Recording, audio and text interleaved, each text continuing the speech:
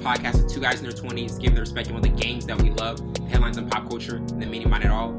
I'm host Wenzel Burns, along with my counterpart Savon Morris. Welcome back.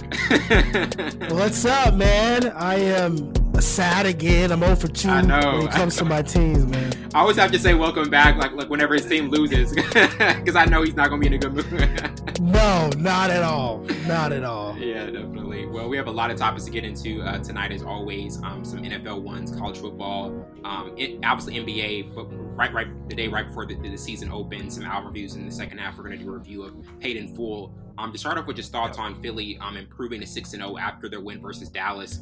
They won 26-17, and Jalen Hurts threw for 155 yards and 2 touchdowns. C.J. Gardner-Johnson had 2 of Philadelphia's 3 interceptions of Cooper Rush. And, Philly, they really put the game away with an efficient drive that took up, more than half the fourth quarter. But what are your thoughts on Philly's win? They showed they can win in different ways. Didn't have as good of a second half as the first half, but still were able to get the win and start off the season extremely strong, 6-0, and really separate themselves from the pack in the NFC. I kind of talked about it last week when you told me, you asked me who's the favorite out of NFC East. Yeah. I said it was still, New York Giants for me because they had a stronger schedule and they looked good. And then obviously you was, appalled by me not saying the Eagles, but I knew it wasn't Dallas. Yeah. I said I knew it wasn't Dallas because Dallas, I said something about their offense. They're not looking good. They're not consistent. Cooper Rush is not the type of quarterback to give you big numbers and consistent wins, and it showed when they played a good Philadelphia Eagles team. He didn't even have 200 yards. He was 18 for 38. The running game was non-existent, like I said last week. Tony Pollard had 44 yards. Ezekiel Elliott had 81 yards. But Philadelphia has continued to look really poised, especially Jalen Hurts. I love the interviews that he has so far. Like, nobody talked about us when we were, what he said, like 2-5 or something like last year. Now they're 6-0. Now everybody wants to talk about us. Now we can be in headlines. But I love what their defense is doing. They made good moves by getting Chauncey Gardner from the New Orleans Saints. He has been 2 interceptions. He looked good, and he's a Florida guy. So I got to highlight that. True. But Jalen Hurts, he doesn't have to have the big numbers. He's strategic and he's smart. He's a game manager who happens to be super fast on his feet. So that's a plus. But I love what the Eagles are doing, especially at that defense. The defense is looking good. They got some old guys like Fletcher Cox still leading the front 7. And then you got some young guys like Chauncey Gardner, who's, taking up 2 interceptions, diving, jumping up in the air for him. He's doing it all. But, Eagles look good. Eagles look good. Definitely. I still think Giants are the best though in the NFC. Yes, 5-1 as well. So I mean, you can't overlook that either. But with Dallas though, like there have been the circulating talks of like, okay, put Cooper Rush in over Dak. Like I feel as though when you in a game like that, in a primetime game like that, against an undefeated Eagles team, like do you think it's one of those reality checks where even for the people that thought there might be a quarterback change, it shows, hey, you're still going to need a quarterback like Dak Prescott to actually get them over the hump when they compete against these like top tier teams like Philly. See, that's tough because I think we would not even mention Dak if the running game was working. And I'll always mention this. I always reiterate this. If the run game is working, it makes it easy for the quarterback. It makes it easier for the wide receivers. It makes it difficult for the secondary. But the running game is not working with Ezekiel Elliott and Tony Pollard. So everything is on Cooper Rush. He's not that type of quarterback. He's a game manager, and he'll give you some good, consistent drives throughout the game, but you have to capitalize and make some big plays. Yeah.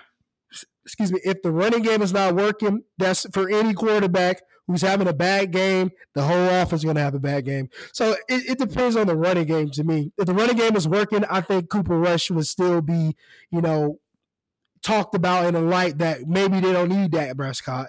But with this game, it's up in the air. It's it's situational. Yeah, situational, definitely.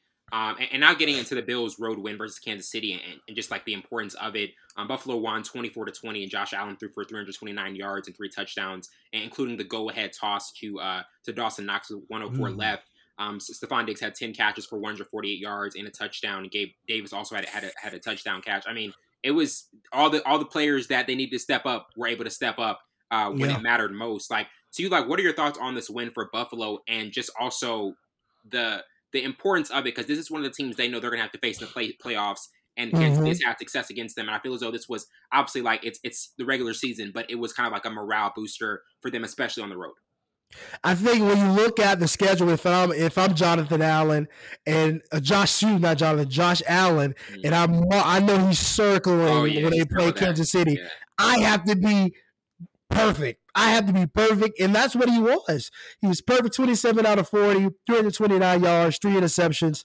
We all know Patrick Mahomes is going to get his yards. He's going to get his touchdowns and mix it around to Juju and Travis Kelce. But what I was looking at mostly, and I think I said this, I thought Kansas City Chiefs is the better team, and I do still think so, especially with the wide receiver core. I think the Bills played good, and it was all about who had the ball in their hands at the last second. Yeah. And I think it's when you play two good teams, it's always like that. The defense, I think both defense without the yardage and all this, I think it looked good. I think both defense played good because this could have been easily a 40 point game. Oh yeah. 40 50 point games and putting it on the board because they can do that. Yeah, me too. So that for the fact that these guys, the defense stepped up in big moments and it mattered who's going to have the ball last. Because I think if Kansas City Chiefs would have the ball last, I think they would have won. But, it's only speculation. But Bills, that's how you go ahead against a team that you're going to see again and you're going to see for a long time. And you mentioned you still think Kansas City is the better team. Like, do you feel is that based on the fact that this team has been to so many Super Bowls? Is it, or is it just like comparing the team to team? You feel as though with the receiving core, possibly that, or even the Mahomes factor and the repertoire he has with Kelce, that they'll still be the better team when it matters most in January. I think Patrick Mahomes has that Tom Brady effect. You don't bet against Tom Brady. And I think it's as similar to Patrick Mahomes because with this wide receiver core that we saw in the preseason, I thought there's no way he can win with this team. Yeah. But when you're a good quarterback and you make plays instead of plays with your feet and you're very smart and you can do things that other quarterbacks can't, then it makes it easier for the wide receivers core. Yeah. And when you have Travis Kelce, top rated tight end in the league, it helps. But I think defensive wise, I like the Kansas City Chiefs over the Bills because Micah Hyde has been hurt, and that's their leader on the Buffalo Bills secondary. It's a couple other guys that's banged up. So just for personnel wise, I think Kansas City Chiefs sat in a better light than the Buffalo Bills. But they said they don't care about somebody from a full scope podcast talking about who's better or not better. Yeah. We're gonna beat them, but no, I still think Kansas City Chiefs is the better team because if you swap quarterbacks and you put Josh Allen on the Kansas City Chiefs with that wide receiver core, he has Travis Kelce, okay, but his wide receiver core is way stronger than Patrick Mahomes in my eyes. So definitely, there you go. Yeah. And now getting to the Giants' home win versus the Ravens, New York won 24-20, and they, as we mentioned earlier, they keep finding different ways to win as their defense forced 2 turnovers late in the fourth quarter. Daniel Jones also threw touchdown passes to 2 rookies. But what are your thoughts on the continued success the Giants are having under Brian Daboll, and also the fact that this is the same roster under Joe Judge last year, but they're having success with what Brian Daboll is doing? Like, do you attribute that? First of all, what are your thoughts on the win, and do you attribute that to more of the coaching or possibly what they're doing differently in terms of finding different ways to win? I think it's the coaching. To be honest with you, and Saquon Barkley is completely healthy, so they can use the game plan to implement him in different angles of the game plan going into the game against different teams. But I think when you think of the defensive coordinator has changed, the offensive coordinator has changed, so the play call is going to be a bit different. They're going to dumb it down and kind of adhere it to Daniel Jones. I don't think they did that last season, and the defense is better. You go back and get Jabril Peppers, and he was so pivotal for them.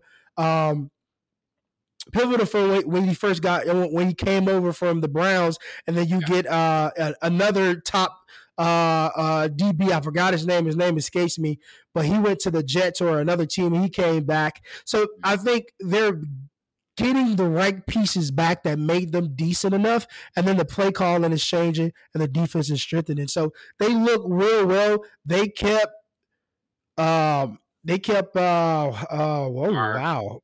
Lamar Jackson. See, look at there. The brain is going. I'm getting older, Wellington. they kept Lamar Jackson in a tight window. Yeah. Normally he gets over at least 77 yards, but they contained him pretty well. And the defense look good. And Daniel Jones, they make many mistakes. I think that's what makes the difference. When Daniel Jones plays a decent game, I think the chances goes up. And then obviously you can implement Saquon Barkley in there.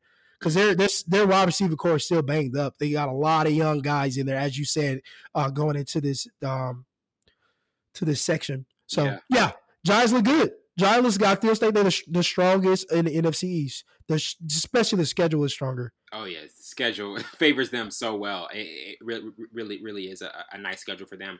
And before we move on to college football, like with some of the upset losses that were had, especially Tampa Bay against Pittsburgh.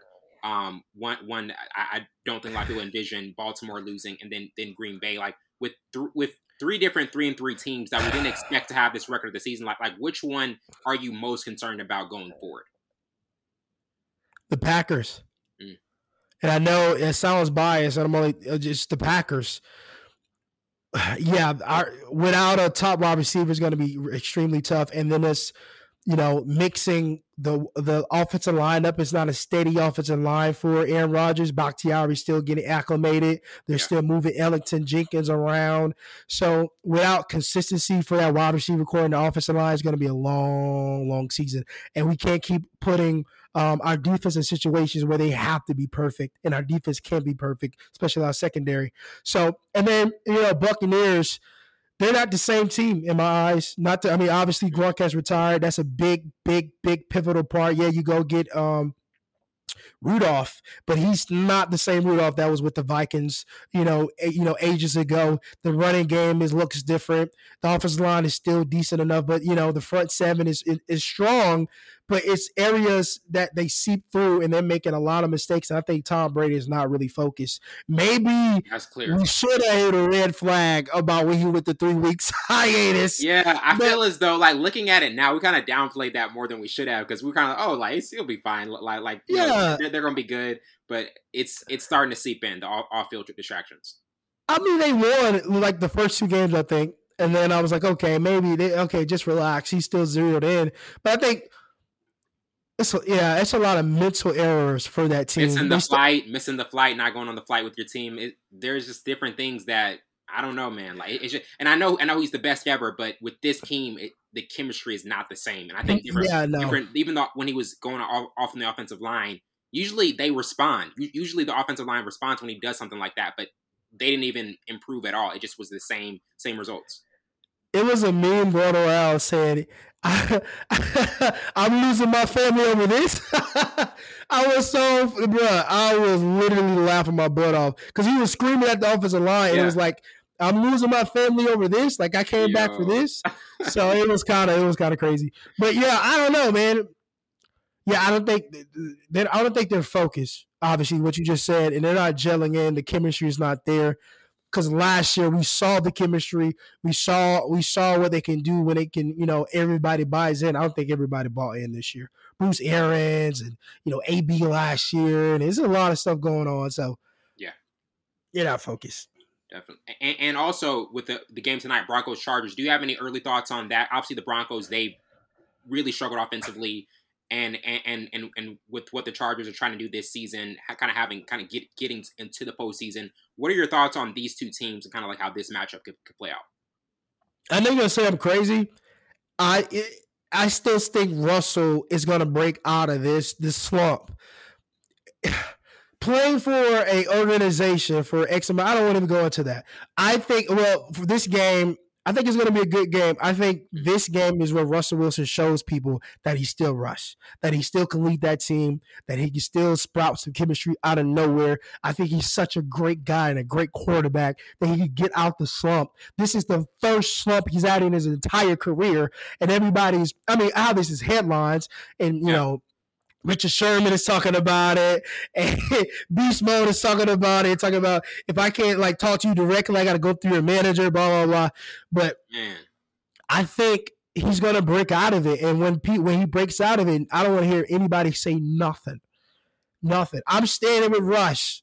Russ is the guy. I think he's still the guy, the quarterback that they needed to have. It's going to take some time, obviously. First season with a new team that they were trash for the past 3 years. That's another thing you have to factor in. When you had a first season with a new team, it's not going to click immediately. No.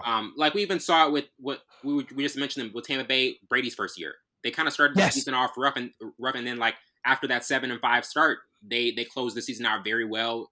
Get one of the top seeds in the NFC. So it takes time, especially when you're first year in a new system.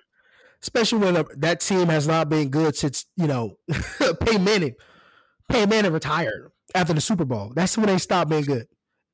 Yeah, it's definitely been a minute. And now getting into college football with obviously the game everybody has been talking about, the epic match of Alabama-Tennessee. And just some of the major takeaways from Tennessee's win. Chase McGrath made a 40-yard field goal as time expired to give them the win.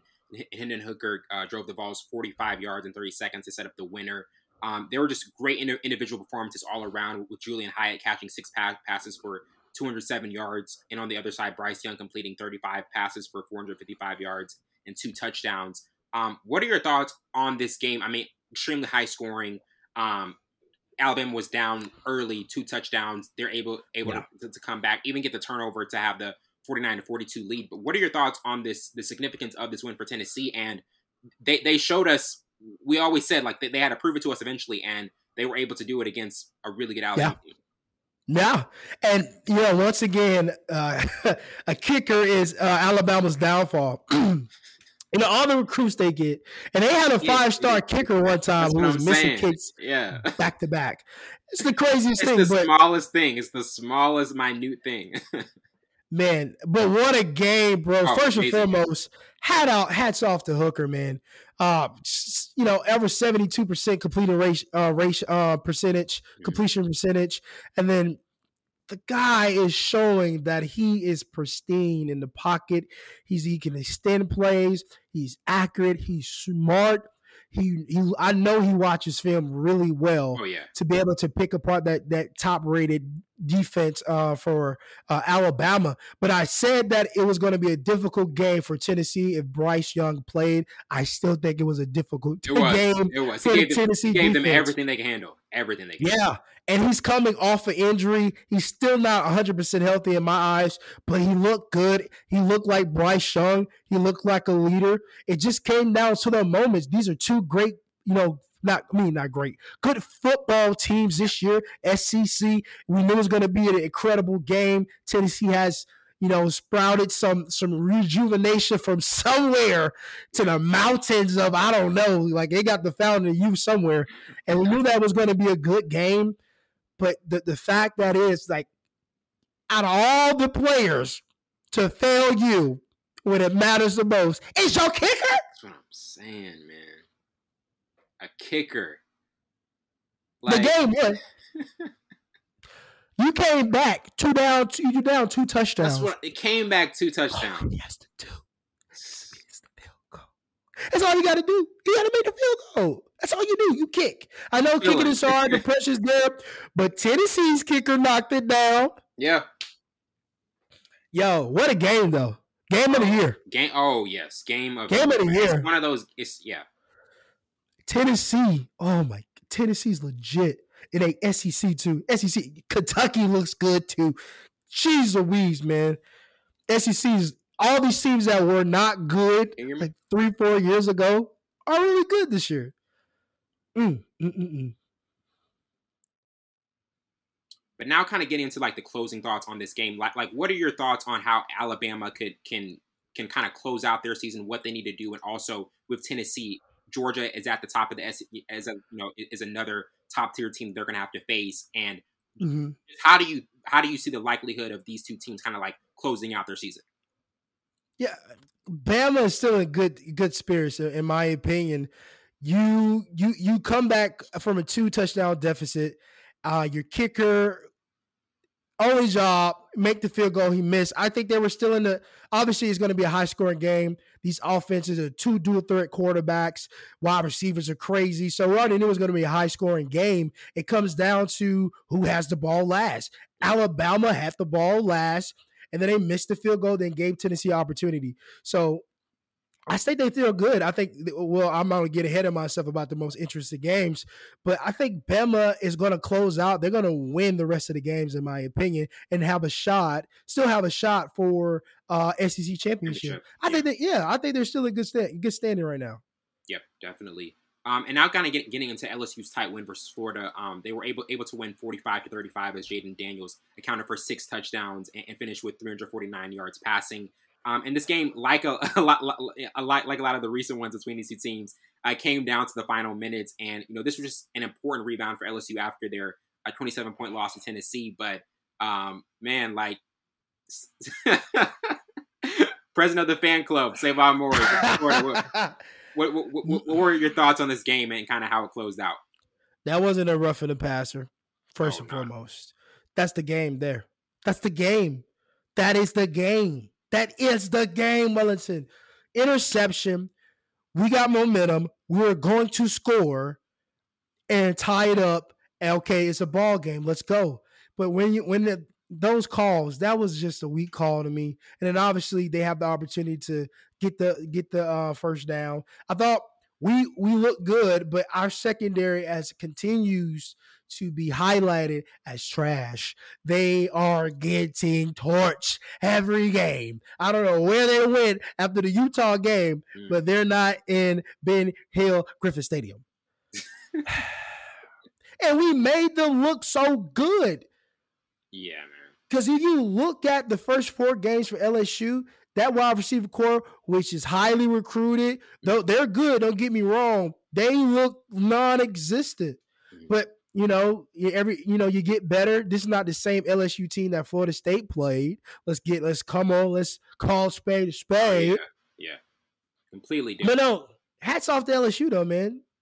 But I think that changed the game. It's always that one stupid thing, obviously, with the throwing the shoe. Mm-hmm. Last year, they just beat us. That was just fair and square. Yeah. And then this year, that flag kind of changed the outcome of the game. So, no, I think it still was a good game. I think it was going to be like a Bama and Tennessee game. Both teams have pretty good offenses, win consistent and flowing. Mm-hmm. And LSU had the rhythm. They had the rhythm all night. The running game was working. And then obviously you're going to have, if the running game's working, we got to stock the box. You're going to be man to man on the outside with a safety over top who can't get there. So it's going to be 1-on-1. So the game plan was working. That's why I say if the running game is working, your quarterback has opportunities to look really good or look even better than what he is. So the running game is working. Yeah. Running game is working for LSU. No, so you have to stack the box to try to stop that. And then you leave it at cover 3 or cover 0, and now you're man on the outsides. So good game plan. I mean, everything was working for LSU. Absolutely. And now getting into Clemson's road win versus Florida State, they won this game 34-28, and this is their 7th straight win versus them. And DJ Uiagalelei threw for 203 yards, 3 touchdowns. Will Shipley had 20 carries for 121 yards and 6 catches for 48 yards. But what are your thoughts on this game? Florida State they cut it down to 6 late in the game, but still weren't able to complete the comeback. And I remember you even mentioning this as a kind of interesting game because Florida State, they were dealing with 2 straight losses. This was a game where they could have kind of made a statement, but came up short later in the game, and Clemson was still able to hold on. It looked good for Florida State going in. Obviously, the first touchdown goes to Florida State. And then I think Dabo has finally settled DJ down in that role. And him, he looks more comfortable. He looks more comfortable and simplifying. Oh my God, this code is killing him. Simplifying the game for him, the game plan, whether they're relying more on the running game to make it easier for your quarterback, get those one-on-one matchups on the outside. And that's what the game plan what Clemson done, and they succeeded. Obviously, they started slow, and then we saw why Clemson is still Clemson. I think Dabo is finally settling DJ down in that role as a top quarterback. Yeah, absolutely. And now kind of getting into most interesting Week 8 game. One that stands out to me is UCLA-Oregon. Because UCLA is still undefeated. We keep talking about how they keep finding ways to win games. This matchup, a very important Pac-12 matchup, I think is gonna have just a lot of implications for what can happen down the road for the Pac-12 championship contenders. But to you, like, what are your early thoughts on the most interesting Week 8 game? I have to go Bama, Mississippi State, both coming off losses. Yeah. Kentucky, Mississippi State lost to Kentucky. Obviously, Bama lost to Tennessee. What's the game plan going to be? What's the mentality going to be? How the game is going to look like coming into the game? I know Nick Saban made everything uncomfortable this week. Oh, everything. Yes. Oh, yes. He's probably popping up in the classes. You better be learning in here. You better be learning. I bet he's making it uncomfortable. You can't eat. Showing up to lunch. Sleep. Showing up to lunch. Yes. What you eat? But no, I think that's the most interesting game. Oh my gosh, I'm talking too fast, man. I'm trying to overcompensate for this raspy voice. And then Syracuse Clemson. I want to see if DJ continues to take lead of his team, and Syracuse is number 14 since when the orange, only made for basketball, right? Yeah. But I like what they're doing this year. The quarterback looks good going against another ACC opponent. Let's see. I just want to see if DJ continues to take control of the offense and Dabo really slows it down for him, because obviously the first couple of seasons he has not lived up to expectations. So he looks good this year. Number 5. So if they win, I think they're in a good movement to make it to the top 4. Oh yeah, for sure. Now, and another thing, have there been any like Heisman standouts to you so far this year? Obviously, Hendon Hooker with what he did with Tennessee, like he's going to be in that conversation. Yeah. Have there been any kind of other contenders that you say like, hey, these guys have had like the most impressive year so far? It was Bryce. I thought Bryce was a sure end because Bryce is so consistent. Then he got hurt, but I like Hooker. I think Hooker has went up in the poll, especially throwing him 5+ touchdowns. I think he looks in a good favor. If Bryce Jones can get back acclimated and and I think Bryce Jones is not going too far. But it's right now, I think it's Bryce Jones and Hooker that's going neck to neck right now. And obviously, Bryce Jones has been out for the past 2 games, so. That should tell you something. It definitely should. He's a dog, man. Battle tested, bro. That I was watching the game. I was like, man, nothing rattles this guy. No, literally nothing rattles this guy. And you need quarterbacks like that. Like I feel like coaches, they're like, if you can find a quarterback who's just cool, calm, and collected throughout the game, it's a hidden treasure. I think he's like Jalen and Tua combined. Jalen didn't get rattled in my eyes either. He was, soft spoken. You can see in his facial expression that he was still calm and collected. And then Tua just made big plays, man. He had the accuracy with Alabama. He had the ability to, look off defenders. I think Bryce Young just combined with Jalen Hurts and Tua abilities. And this Alabama-Tennessee game felt like the 2019 Alabama-LSU game with Tua and Joe Burrow. Oh, yes. It almost gave me a flashback to that. Gave me a flashback. I was like, whoever has the ball last is going to win. Like, it literally was one of those just all-timers. So, a phenomenal game. And now getting to the NBA preview with opening night, Celtics Philly. Obviously, like this game with the defending East champs, them not having their coach for the year, and then Philly, getting a revamped type of team with PJ Tucker, Daniel House Jr. Harden takes a decrease in his pay, and this team's kind of like more defensive oriented. What are your thoughts on this matchup to start the season off, and just what are you looking for between these two teams who obviously are going to be top East contenders? Ooh, this is going to be interesting. I'm looking for the new 6th man for the Celtics, Malcolm Brogdon. He hasn't. Yeah, big pickup. He hasn't lived to expectations in my eyes. He was, highly recruited, highly drafted, and he hasn't lived up to the expectations. I'm looking for him coming off the bench and create mismatches. Both lineups look good, but I think obviously, I lean towards the Celtics, even with the head coach situation and bitter shame. But I think they're the better ball club, and I'm looking for Malcolm Brogdon to be that extra piece because we all know Jason Tatum is continuing to rise to that ceiling, and Jaylen Brown is in that mix, and Al Horford, all those guys. So I'm looking for, but the one I'm really, really, really looking at is Malcolm Brogdon. What can he bring to the table? How can he be a mismatch going on to the second team and trying to help the team get better? Yeah.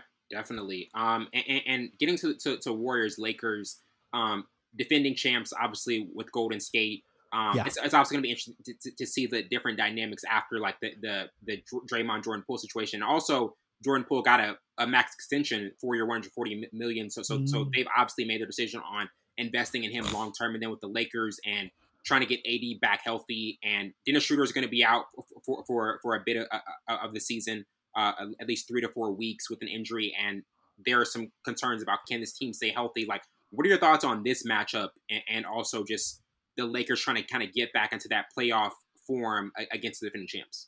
Right. Everybody's looking at the Lakers to be back to the oil machine that it used to be. Like you said, AD's coming back off injuries. LeBron is coming back off injuries and trying to kind of revamp himself in the role. But you have guys like Patrick Beverley, who's going to be that vocal leader as well, to take some of the frustration off of LeBron James. I'm interested how this lineup is going to be if Russ is going to come off the bench or is Patrick going to come off the bench.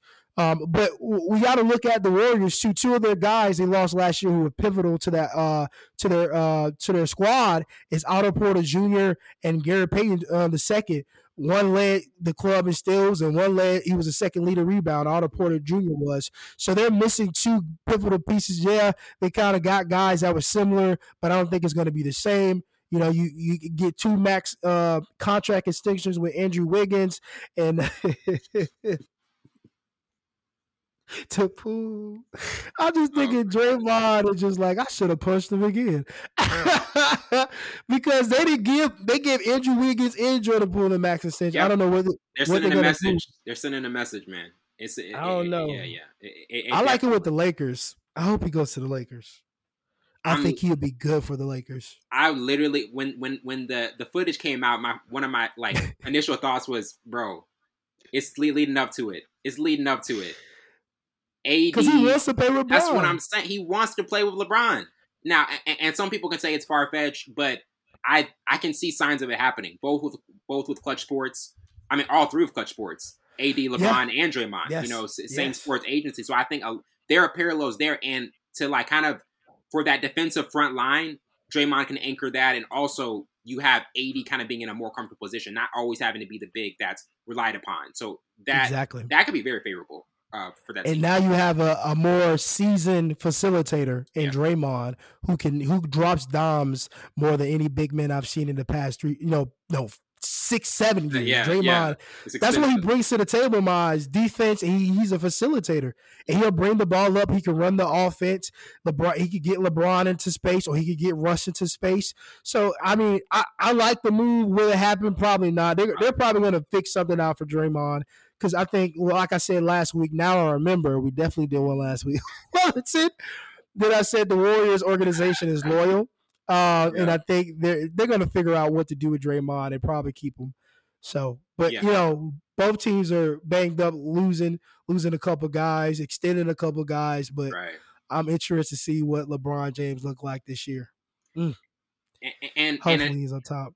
And another thing with the Warriors, Steve Kerr recently said in a press conference about Jordan Poole played 17 minutes in the postseason. We want to put him up to 30. Like, do you feel as though it's one of those years for Jordan Poole that, and Steve Kerr also said that he has to get better to actually show that, he deserves his contract. Like, do you think it's one of those kind of prove it years for Jordan Poole to show like, hey, like he's not only a complimentary player, but is a player we can really rely on in the postseason?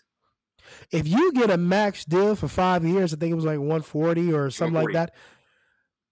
You bet your bottom dollar he has to get better and fast. Yeah. This is not a waiting game. You have to be on Clay's level.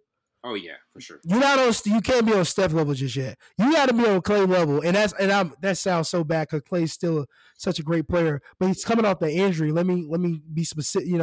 Be specific in that he could get to Clay's level now because the injury. Right. But if Clay never got hurt, then he would have to get to Steph and Clay's level. So let me clarify that. But yeah, he has to get better quick and fast in a hurry. I think Andrew Wiggins has reached his ceiling, so he's good. He's just got to be consistent. But Jordan Poole with that max contract, that's sending the message, okay, we believe in you, so you gotta pull up and shut up. Yeah, absolutely. And now transitioning to boxing with Devin Haney's win versus George Kambosos Jr. and retaining his lightweight world title. Haney was able to pick up in the rematch where he left off via scores of 118 to 110, 119 to 109, and 118 to 110. Haney's jab, one of just boxing's best, was a major key to his victory, but he did, fire more power shots, including a right hand lead that met its mark. Looking at this rematch, though, and just, Haney now being 29-0, like, how did you view this? And also, what should be next for him? Because there have been the talks of him going up against Vasil Lomachenko, and just different fights that could possibly be coming up for him. But what are kind of like your overall takeaways from this fight for him? Haney looked good. I think going in, I think he had a great game plan. Just looking at the first fight and, how he won with the jabs and with the left hand in the first fight. And then this fight, I think he said he knew he was the guy was trying to jab more this round. Right. So the right hand was the winner in this fight. But no, Haney looked good, man. He looked poised.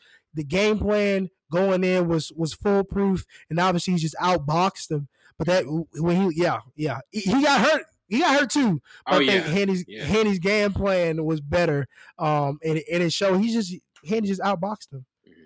Hands down. Definitely. Kambosos. I'm sorry. Kambosos.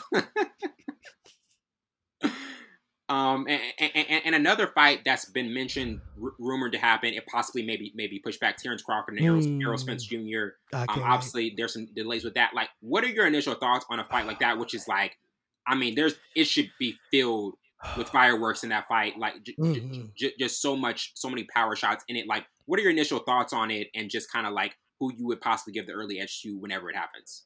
I'm just thinking about the IQ standpoint. Both are really smart boxers, and they come with great game plans.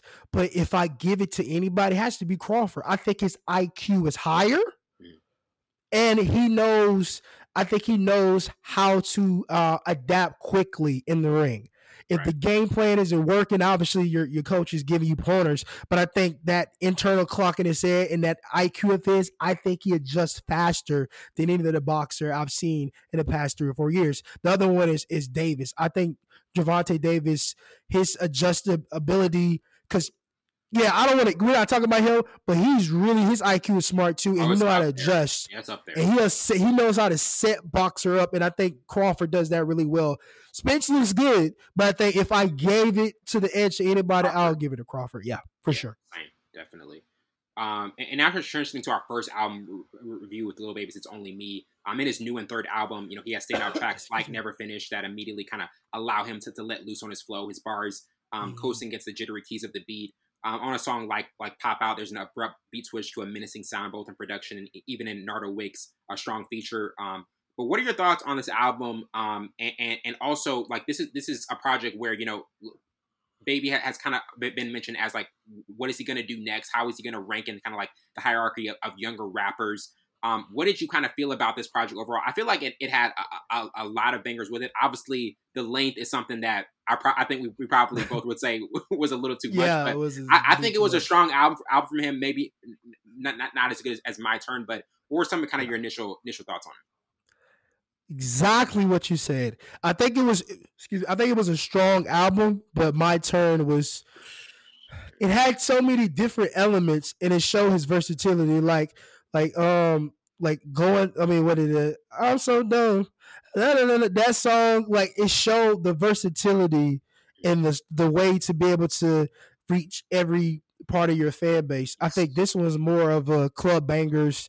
I don't think it had any relatability to it. It was just, bangers, just, good. It was good songs. Don't get me wrong. The Baby was solidified, but it was just like, it wasn't like My Turn. I felt My Turn more. That's My Turn is where I really start listening to Lil Baby, and I kind of gave him credit for being a good artist. I'm like, okay, why did I remember putting this on Facebook, like, I've been sleeping on Lil Baby, and it was listening to My Turn. I was like, whoa, he got some tracks on here. Yeah. So but it was cool. It was cool. It was solid. Yeah, definitely. And I mean, like, that's the trajectory of certain artists that we see when they when they come out with a certain project and then the following after it, it's not that the project that they follow with was bad. It's just not the same feel. Like, you could feel the last one. Yeah. Like, do you think Yeah. that that's just something that's naturally what a younger artist has to face, or is it one of those things where maybe for the next project he can kind of look back at the comparison of this one and be like, hey, maybe I need to go back to what I was originally doing before? I think they do that with every artist. If you look at Drake, they say Drake hasn't surpassed Take Care. And I say that's blasphemy. Nothing was the same as better. Nothing was the same. It was definitely better. I'm sorry. I think he had other projects, but I do agree other project has not like had the same hit as, you know, Take Care and Nothing Was the Same. I think that was his best 2 albums ever. Oh, yeah, obviously, If We Listen Too Late is definitely up there too. But Views. Yeah, Views was nice too. So I do think he progressed, but it doesn't have that same hit as of those 2 albums. So I think it's every artist. Because if you look at J. Cole, I think J. Cole's best album, in my opinion, was obviously Forest Hill Drive. And then every album after that was, you know, it was okay. I think it was dope. Or Born Sinner is my second one of J. Cole's. And the third one is his first album. But, you know, I think he's progressed, obviously, but it doesn't hit as for his, because we always go back to Forest Hill Drive. Oh, yeah. And I don't think you can skip any song of Forest Hill Drive. At all. Not even the one he's shouting everybody out. Like the whole song. I still listen to that. I still listen to that whole song. And I'm like, why am I listening to just shouts? But I want to listen to it. He was shouting out everybody. He probably shouted out somebody from the bodega in New York. Like, he was just shouting out everybody. Absolutely. And now getting into Mavi's Laughing So Hard It Hurts review. This is the sophomore full-length album from the Charlotte up-and-comer. It's filled with production that is a refinement of the abstract yet jazzy boom bap sounds that helped him kind of blow in the underground to begin with by incorporating more elements of neo-soul. This time around as his pen game really elevated. But what did you think about this project and the different themes in it, and just kind of like what I feel as though the production helped him in certain songs, especially because it was able to vibe with it. And in other ones, it seemed as though it kind of was like overshadowing him or kind of like taking the attention away from him. But what were kind of your thoughts on this project? I thought some of the songs he didn't go on. Like some of the production he didn't go on, and then some of the, like, he had no verb on his vocals. So it's just not raw vocals, it was master vocals, but it had no verb to kind of go within the beat. So it's just like his vocals standing over the beat in a sense. And some of the songs he like really went on, and obviously, you know, I think his pen game is dope, but just like some of the songs production he didn't go on. Like, as an artist, I think that's something that you have to have the ear for. Like, I don't go on that. That's my voice can't go to that. And I, as an artist, I know that firsthand. I'll try, but I'm like, yeah, it doesn't sound right with me on it. That belongs to somebody else. But you know, I think I will give him credit for his pen for sure. I will give him credit for the pen. Yeah, it's strong. But because the first song, literally, Hi John, he has no verb on his vocals, and it's just him. Like, this is the beat, and he's standing on the beat. Yeah, exactly. And it's like separate, because when the verb, you can actually combine the two and make it gel. I think it would have been different if you had verb on it, but I don't think it was a bad. I think this is the album. Concise. Yeah, I'll give him that too. Yeah, Concise album, 16 songs. But I like the creativity in like the boom bap and the neo soul. I don't think anybody's doing that really, but yeah, not a lot of people are doing that. Like, and that's the thing. When I was listening to it, I was like, this is a rare type of sound in today's culture. It really is, because you don't hear a lot of albums like this, and I think for that, I definitely will give them credit, because kind of stepping out of because so many times you hear albums that just sound the same. This one, it's gonna sound, if you listen to it, it's gonna sound completely different from the norm in the radio play. It got to grow on you for sure. And maybe I have to listen to in my headphones or in the car because I just have it on my phone. Just let it play on my phone. So maybe if I listen to it in the headphones or in the Yeah. car, maybe it'll Where sound you listen different. to an album matters also. It matters. If it's just Yeah. on the phone, yeah, Yeah. I gotta give it another listen. I gotta give it another listen. Yeah. And now getting into Billy Wood's a Church album. This new album from him, produced entirely by longtime Armand Hammer collaborator Messiah Music, is kind of a tightly wound exploration of memory and faith, the price of love, and the cost of doing business. And you know, he really is a generational lyricist, one of the best rappers active today. Doesn't get talked about a lot. He kind of has a spoken word style, straightforward, but kind of like still Yes. totally commanding, man. Like, this guy is really gifted, like a really gifted MC, and I think that spoken word style kind of it can catch people off guard, but still works really well. Like, what were your takeaways from this album? I didn't take that from it. No, I do think it was a spoken word type vibes, but it's only one artist. I forgot his name, so I'm not going to mention him because he does like a spoken word type, but his voice, he makes the beats. It's not a boom bap; it's more poetry, spoken Poetry, so word. like spiritual air. Yeah. Like Dear Jasmine, that's one of his best songs. Is Dear Jasmine. I gotta look. Matter of fact, once we go, but with this one, I was like, I wasn't feeling like you could tell he's a lyricist. Oh, Londrell, if you Okay. ever heard of him, he's really dope. He has that poetry, spoken word type, but it fits and it's engaging. But this one was more of a spoken word boom pap, which really caught me off guard. So it really caught me off guard because I was like, when he came on, I was like, okay, he gonna catch the beat eventually, and then he never caught it.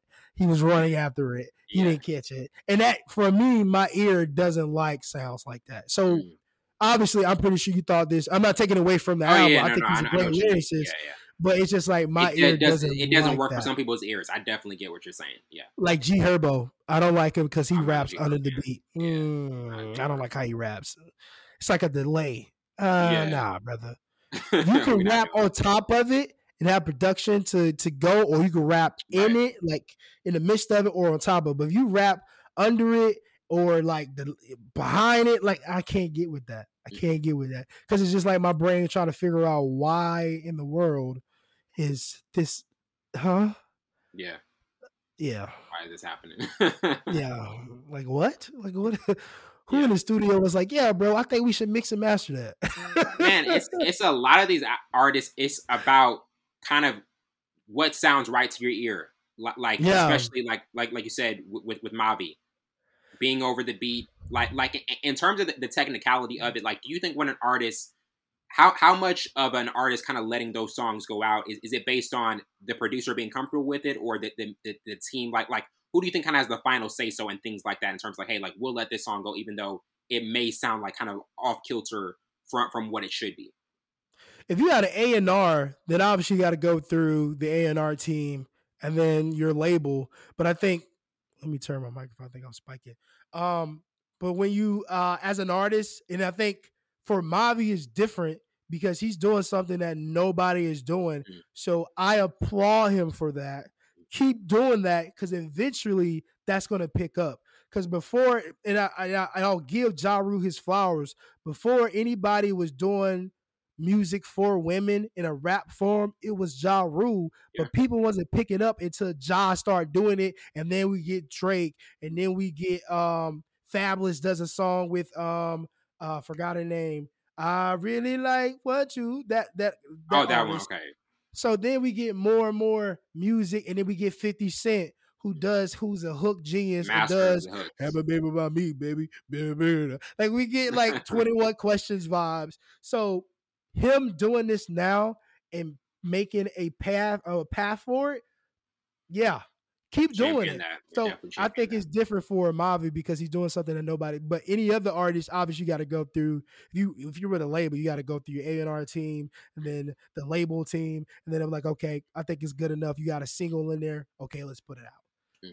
But, absolutely, yeah, definitely. And getting to our last review with Cherry 22's The Other Side.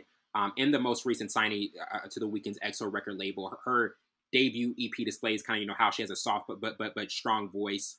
And there's a kind of experimentation within the production, with even the introduction of like strong drums and even sirens at one point. But what are your thoughts on this EP?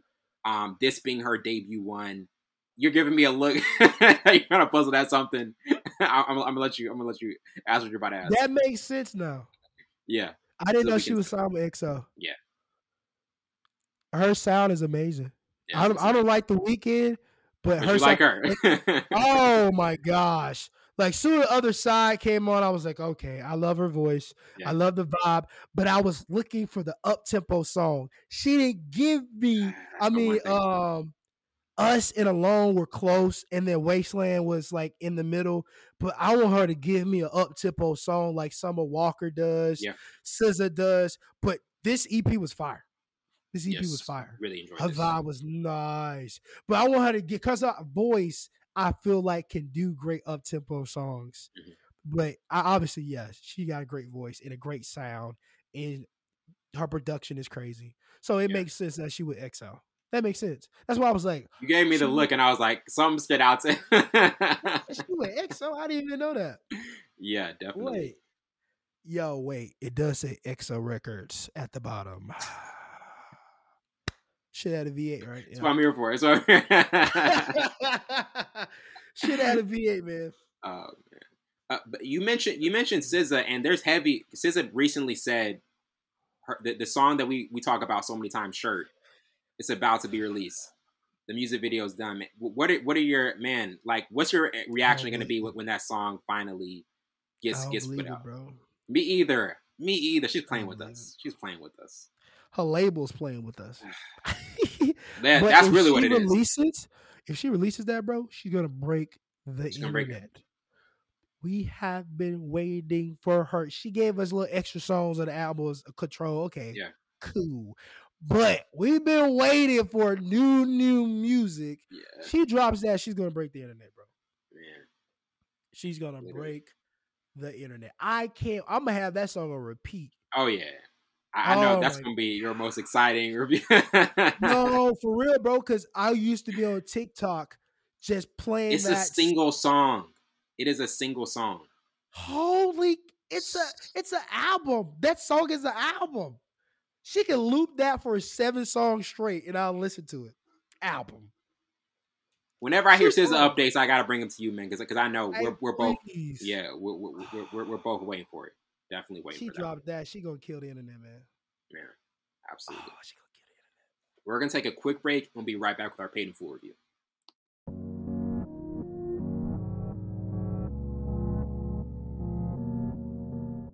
Welcome back to the show, and now we're getting into our paid in full review. And to start the overview, Paid in Full is a 2002 crime drama film directed by Charles Stone III.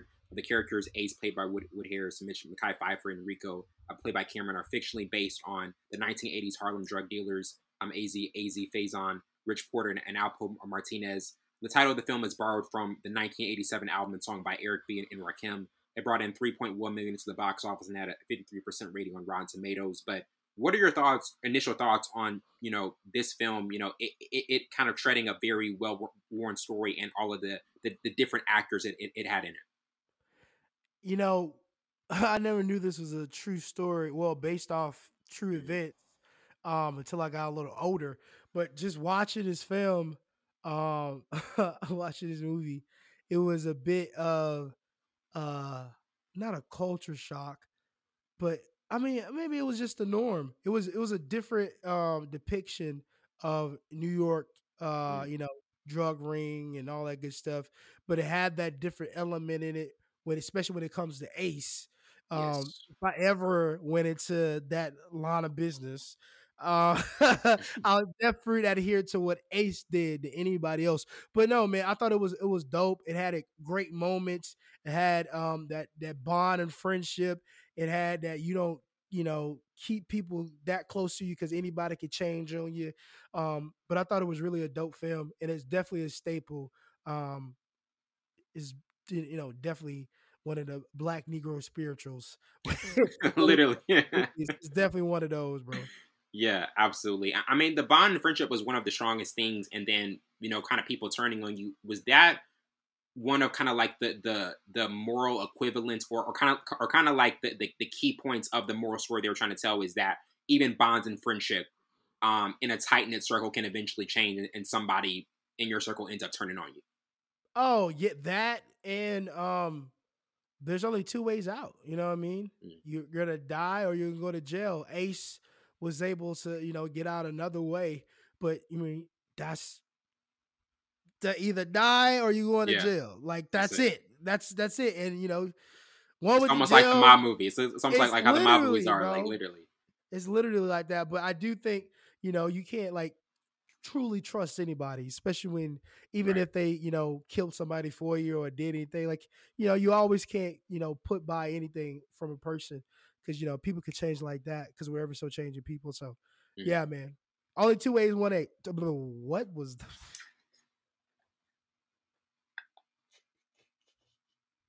well bro, this is why I hate being sick because I don't know what I'm Nah, you're talking good, about at this point. man. We can cut that out. We can We cut gotta, that out, yeah, we guys. gotta put like Yeah. a blooper take. We gotta put like a blooper take reel of all our. It's mostly gonna be me. You're the one that's more pristine, man. Nah. I'm over here blunders. I'm a blooper reel, walking blooper reel. Okay, All right, I'm back in. we're back. We're back. We're locked in. But get into to the first topic from 1 to 4 stars. What would you give it? What would kind of be your particular rating for it, and some like your reasons for it? I'll have to give it a 4, and Mm. it might be crazy. I like how it was shot. I like the foreshadowing. I love the going back and forth. Um, I love the storyline, the elements, the different elements, the unscripted things that happen in the movie. Yeah, I thought it had so many uh so many people. Like Nori was in there, Nori. Yeah, man. Nori. That cracked me up when I rewatched it and saw Nori. Nori Back was when in Nori had there. a hairline. No, for real, bro. Still had the little thin mustache. Mekhi Phifer. I'm a big Mekhi, Yes. Mekhi Phifer fan, man. And then I love Wood Harris as an actor, Yeah, and I Wood think he is one of our brought, favorites. yeah, he brought Ace out. So I think they had a great cast. First and foremost, the storyline was good. I think it was depicted well. I thought it was shot well. Yeah. To be in that time frame, to be Oh, in that too. time, Yeah. yeah. So yeah, I thought, yeah, I gotta give it 4 stars, Yeah, man, man. because it's It watchable, it's checks relatable. boxes. Yeah, There you go. it checks all those. I'll give it four as well. I mean, it had a gritty, realistic quality that is just excellent, and it's world building. It's well acted, and just the realism of it also had kind of a feel of The Wire. Yeah, We no, mentioned The yeah, Wire. It kind of had a strong feel of The Wire, and ironically, Wood Harris is in that as well. But it really kind of gave me some feels of that early on. Getting to favorite character now, I would go with Ace as him being the protagonist. He goes from being kind of stuck at a dead end job to ending up taking his position on the streets, but kind of sees the pitfalls and eventual demise before anybody else does. And I think he really kind of played it smart and obviously was able to escape at the end. Like, to you, who was your overall favorite character? gotta be Mitch. Has to be Mitch, man. Um, man, Mitch was one of those characters and one of the guys that loved the game, even if it was a dope game. He just Yeah, loved that. He knew he was good at something. And he made sure he was the best. So yeah, I love the aspect. And then he cared about his look. I to this day I don't know if that was his little brother. I think it was his little brother. Got to be right. Am I right? Or he's I not? It wasn't his son. I think it was his little brother. I Yeah, think it was his little brother. So just the love yeah, that he showed to his little brother, and then like he made sure everybody was good, even his uncle on certain yeah. occasions. So I just thought he showed love, and the game showed him love. But you mean obviously, he got turned on Mhm. at the end. But man, Mitch, man, I love a game like Mitch. Yeah, come on, man. Yeah. Absolutely. And now getting into most memorable scenes, I had Make the Shot, also Ace meets Rico, Mitch comes home from jail, the come Yeah. up, Ace Bookie's first sale, I Love to Hustle, and Mitch's death. To you overall, I mean, like the I Love to Hustle's speech, that scene Yeah. always gets me because it literally Yeah. was the explanation of the entire film, what Mitch's motivation was. Like to you, kind of like what were some of your, or maybe one of your memorable scenes in this movie? obviously the scene when he was talking to Ace when Sonny got kidnapped. He was like, anybody ever did something to me? Yeah. Like that scene, Looks at me bro. the wrong way. Yeah. Yes, bro. That scene was dope. The scene with him, Ace and Keisha, we was like, if I'm bored, what you doing with me or whatever. And I don't care about nothing. That scene was really dope. Solidified. Yeah. I don't care what you know, what you doing, money or whatever. I'm with you because of you, not Yeah. because of what you're doing. So I thought that was a dope scene. There's one, them, all three of them in the Westcom eating Chinese food and betting on shooting That's and stuff in it. hilarious. That's what me and my, well, not betting wise, but that's what my friends do. We make Yeah. anything a competition. Competition. Yeah. Yeah. So those were out of the ones that you said the good ones, and those three were some standouts too. Yeah, definitely. And now getting into most memorable quotes I had. See, the thing about the game is, don't stop. You could be hurt, and it doesn't matter from Ace. Also, but it's all fake. Understand what I'm saying. This game, there ain't no love in it. It doesn't love you back. No doubt, life is good in Harlem from Mitch. And then finally, I just need to be around some love. That's all. From Mitch. Like to you, like what were the memorable quotes in this movie? I mean, obviously Mitch saying I just need to be around some love. I think that showed kind of how much it was weighing on him, what was happening, the pitfalls of it, even though he never kind of like fully realized it before it was too late. What were kind of like some of your main quotes, memorable quotes in this one? Obviously, Rico's, people die every day, B. That really summed up his character. Yes. That he didn't care if people die every day, B.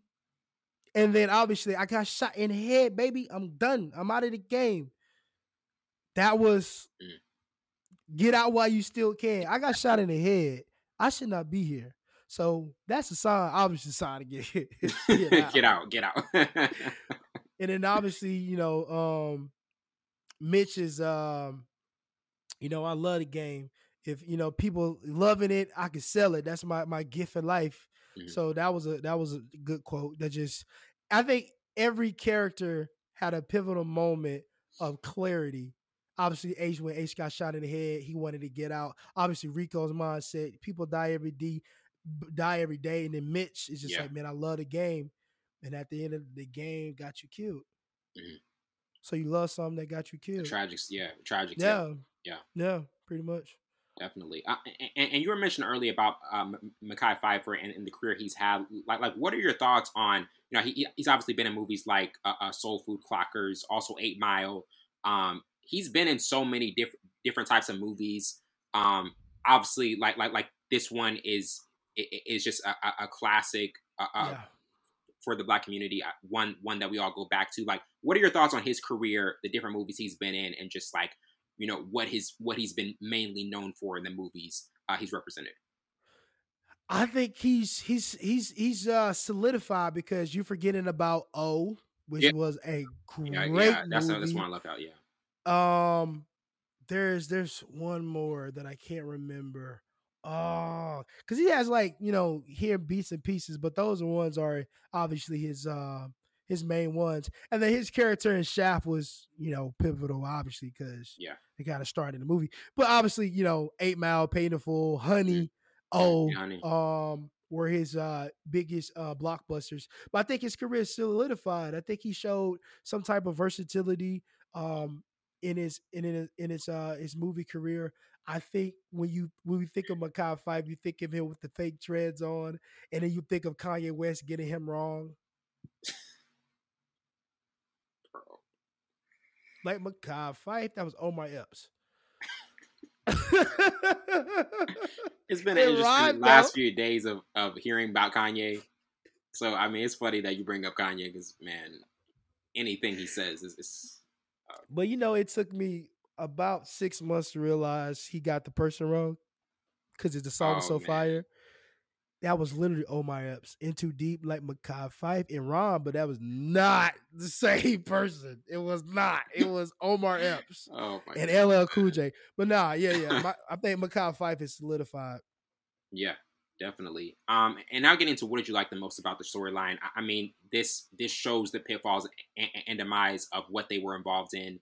How you can be extremely at the mountaintop, for a while, but it's not going to last. It's one of those things that eventually plays out, and the people that you kind of care about the most will even turn on you. It had all of those gripping details and just life truths. But so you kind of like, what particular element of this storyline did you like the most? In every movie, every is mob movie, it could be NBA. They always, the one who's the loudest in the room is the one who's going to get caught. And I just love the fact that Ace adhered to those rules. Ace wasn't a flashy guy at all. He said he did the same thing. He got clowned for not being flashy. Yeah. So his mindset was different, because a lot of people would have got shot in the head and just it boosted their head like, yo, I'm alive. I got shot in my head. Like, I'm going back to the game. I just love the fact that he was conscious enough, like, yo, I got to get out. That really, I got a kid. I got kids. Yeah. You know what I mean? So I love the fact that they put the element of being aware. Obviously, you know what you can get from this, the pros and cons, but he chose life. I love that element, because if you put Mitch in that situation, I think Mitch would have did the same thing Rico would have done. They would have stayed in the game, because obviously we know Mitch loved the game. If Mitch would have survived and killed Rico, or the real person, then I think he would have still been in the game. But the fact that he got it, but I just like that element of it. Obviously, you have the flashiness, you have the music, you have the parties and stuff. Like, yeah, it's an engaging and relatable movie. But I love that element the most. Yeah, definitely. And getting into our last topic, 10 years from now, is it still going to be watchable and intriguing? It's past that that test clearly. And looking at this film, like, what do you think will continue to make it just? We've talked about so many different things that we find as realistic in it, but what do you think will continue to make it one of those movies that's just extremely watchable and intriguing another decade from now? Because it's a staple. Everybody knows. I know a lot of people haven't watched Paid in Full, but they know about Paid in Full. Oh yeah, you've seen the clip. Yeah, even if you don't watch it, you know about it. So I think that's standing the test of time until this world is swept away and the new world comes, new heaven. But yeah, this movie will be known about, heard about, watched until to the end of time. Yep. And it's like that because it's like it's been staple as a black oh yeah, for sure, have to see. So it's in that mix. So once that movie, like, it's in the mix of like Life, Harlem Nights, Bad Boys, like movies like that's in the rotation. Yeah, it's always going to be watched. Definitely. And last thing, we have to mention him. Wood Harris, one of our favorites. Like, what continues to it? What has kind of always impressed you about what he's been able to do in different? We recently talked about him in Above the Rim last month. He's been in so many different types of films where you can just kind of see the way he carries, even shows like The Wire. And he just has a presence about him. To me, it's the presence. Like, he always has a presence in the movies and shows that he's in, and you respect what he's saying. But what about his career and how he acts stands out to you? I think the ability to make the similar characters be different, because we've seen him in movies like Above the Rim, like The Wire, similar characters, Bad Boys, but they have different elements to it. Obviously, one was basketball, one was the dope game, but it's other villain. Even in what's the movie with Morris Chestnut, where he was like he's the baseball coach and his wife was just with Taraji P. Henson on the court. Yeah, I can't remember, but even that character was similar to Above the Rim, but he brung it out differently. It's with not easily presence. Broken. Not easily broken. Yes. So it's like his ability to make similar characters different. To make them is how they say words, how they pronounce words, how the movement, the looks. Like, there's similar written characters, but you can make them different with your acting ability, and Wood Harris has that. Oh yeah, definitely. Well, that wraps it up for tonight. I'm your host, Wenzel Burns. Let my counterpart say about Morris. This has been Full Scope.